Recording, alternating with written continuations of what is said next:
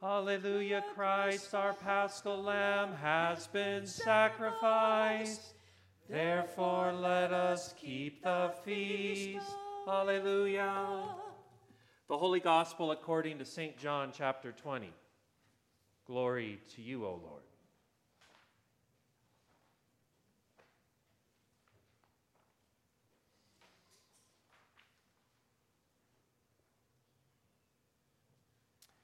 When it was evening on that day, the first day of the week, and the doors of the house where the disciples had met were locked for fear of the Jews, Jesus came and stood among them and said, "Peace be with you." After he had said this, he showed them his hands and his side. Then the disciples rejoiced when they saw the Lord. Jesus said to them again, "Peace be with you. As the Father has sent me, so I send you." When he had said this, he breathed on them and said to them, "Receive the Holy Spirit. If you forgive the sins of any, they are forgiven them. If you retain the sins of any, they are retained." But Thomas, who was called the twin, one of the 12, was not with them when Jesus came. So the other disciples told him, "We have seen the Lord." But he said to them, "Unless I see the mark of the nails in his hands, and put my finger in the mark of the nail, and my hand in his side, I will not believe." A week later, his disciples were again in the house, and Thomas was with them. Although the doors were shut, Jesus came and stood among them and said, "Peace be with you." Then he said to Thomas, "Put your finger here and see my hands. Reach out your hand and put it in my side. Do not doubt, but believe." Thomas answered him, "My Lord and my God." Jesus said to him, "Have you believed because you have seen me? Blessed are those who have not seen and yet have come to believe." Now Jesus did many other signs in the presence of his disciples, which are not written in this book. But these are written so that you may come to believe that Jesus is the Messiah, the Son of God, and that through believing you may have life in his name. The gospel of the Lord. Praise to you, O Christ. You may be seated.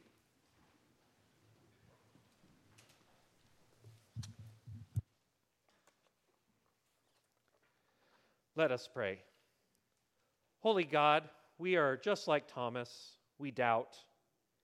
And we thank you that you overcome our doubts and our fears by visiting us, by coming into our lives, by showing your grace and your love.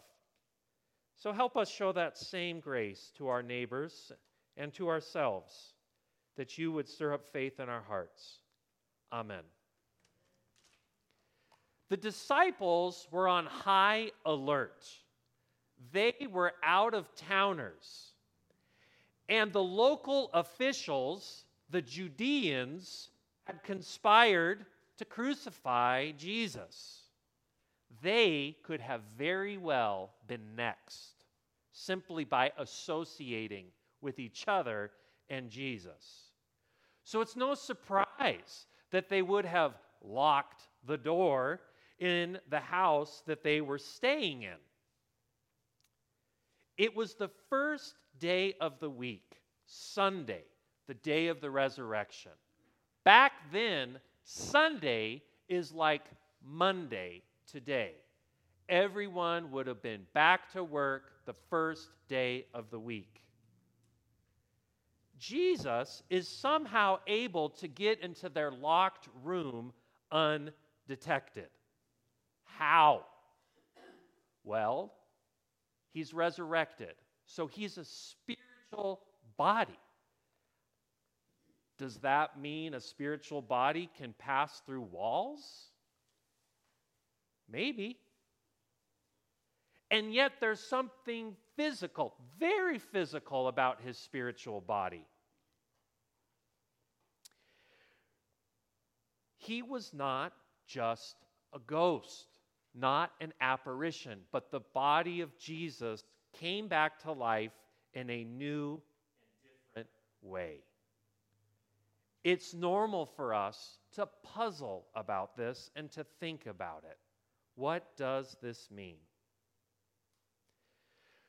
Sometimes, when we think about this promise of resurrection, right, the promise is that the same thing that happened to Jesus will happen to us. At the end of time, when Jesus comes back, our bodies will resurrect, wherever they may be. All people of all time. This has led people to ask questions like, will there be room for everyone on the face of the earth? If you think about everyone that's ever lived in all of time coming back to life, resurrected, where will we be? Will we have to build more housing for everyone? People have actually calculated the surface of the earth. Is there enough room for everyone? They've done the math. And yeah, there is room for everyone. Some of us might have to move to Texas, but there'll be room. When people really start to think about our bodies being resurrected at the end of time, other questions come up, like cremation. People ask me, well, if that's the case, then is Christianity really okay with cremation? And my answer to that is always the same thing. Well, it depends. Cremation. Is it Christian? It depends if the person's alive or dead. If they're alive, we're totally against it. But if the person has passed, it's okay. It's okay. Because when that time comes, God will bring together the dust, our ashes, wherever they may be, and God will be able to resurrect our bodies. Resurrection seems to bump up against what is physically possible. Everything that we know about anything seems to suggest that it all dies. I was having coffee with someone once upon a time that knew a lot about physics, and they said, it's one of the physical laws of the universe. Everything decomposes, even atoms. So let's talk about Thomas, the twin. Thomas isn't there on Easter Sunday, the first day of the week when Jesus showed up. But he is there 1 week later. It would be today, a week after the resurrection morning. Thomas touches Jesus and believes. Jesus isn't a ghost. He has a body that you could feel. So Thomas believes. And I think that that's a pretty honest account of how faith works. We are all like Thomas in some ways. We question, we doubt, and that's okay. What's interesting, and maybe even a bit troubling, is not the doubting and the questioning. What's more disruptive than that is that even despite our rational brains, even despite being moved only by hard evidence, that God has somehow nudged us by the Holy Spirit to have faith. Each of us has a story about how this has happened. Some are more dramatic than others. But Jesus enters into our lives and leads us into faith so that we believe that Jesus is alive, real, loves us, has power, and ought to be listened to and followed. In so many ways, basic traditional Christian belief is completely out of step with popular belief. Perhaps more strange than thinking about bodies resurrecting, what puzzles us even more is how we come to faith in the first place. And what I mean by that is the freedom of the will. That is not biblical.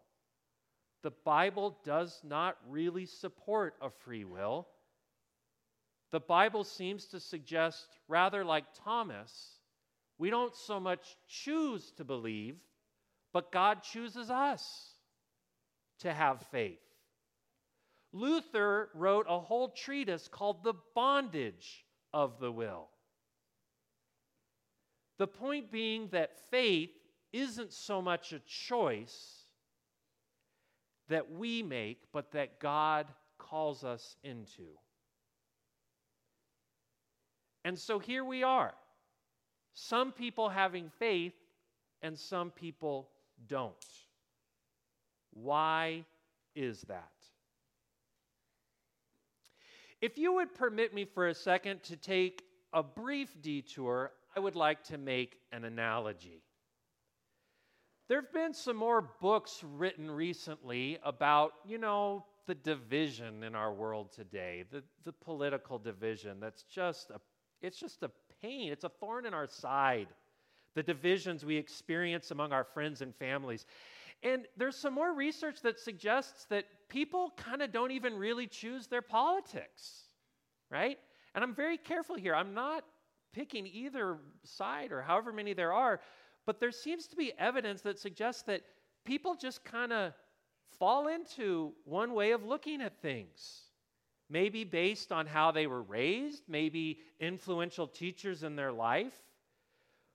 But very seldomly do people really pick the way that they look at the world. I had a friend in college, and we loved to debate philosophy. And one time we were just going at it, debating each other, going back and forth. And finally we said, hey, time out.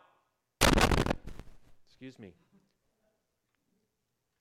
And we realized all of his arguments he was making based on what he learned and the teachers that he had that taught him his outlook. And I was arguing all the points that my teachers had made. And so we were asking ourselves, are we even arguing with each other, or are we just proxies, our professors arguing against each other? The point being is that we are not as free with our will as we would like to think. And especially faith, getting back to the point, people who have faith and people who don't have faith, why? Why does God, the real question is, why does God give some people faith, and why does God not give other people faith? I don't know. Why do we have people in our lives whom we love, we adore, and they have never had an experience of Jesus or God in their life to give them faith? I don't know. But I do know that that is what it takes. Only Jesus can really help people believe. How do you know when you have faith? You know when you know. A couple weeks ago, I was telling you a story about when Sheri and I went from friends to something more. And it was a short time later after that I was thinking about proposing. I was getting everything ready, preparing for taking an awesome step of faith in my own life. And I reached out to my mother for some advice. And I said, Mom, how do you know when it's time? And she said in great motherly wisdom, you know when you know. And that's how it is with faith. You know when you know. So what are we supposed to do if we can't make people believe like us?